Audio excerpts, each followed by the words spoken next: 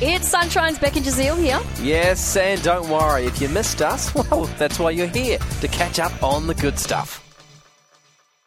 Now, I said I'm going to get all the animal stories in I can while Jazeel's not here. So here we go. A 6-month-old Rottweiler puppy has been causing a dilemma for his new owners because he's only responding to commands if they're given in a Northern Irish accent. I'm going to play you a little bit of audio. Now, you can't see what he's doing, but you can hear them changing up their accent. Sit down. Give me a paw. Give me your paw. Good boy. So, did you hear that? Changing of the accent? Sit down. Give me a paw. Give me your paw. Good boy.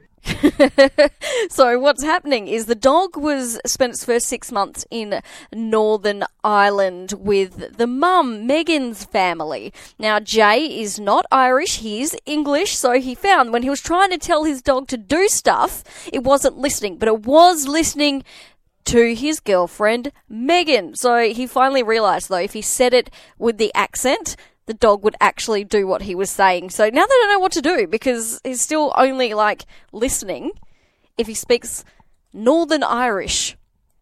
I'm sure there'd be some way to train them. I don't know. If you've got any hints or tips for Jay, hit me up. I'll be able to get them through to him. We really hoped you enjoyed that chat. It has been Sunshine's Beck and Jazeel. I think I enjoyed it more the second time. It was good. Left a nice taste in my mouth. We'll see you from 3.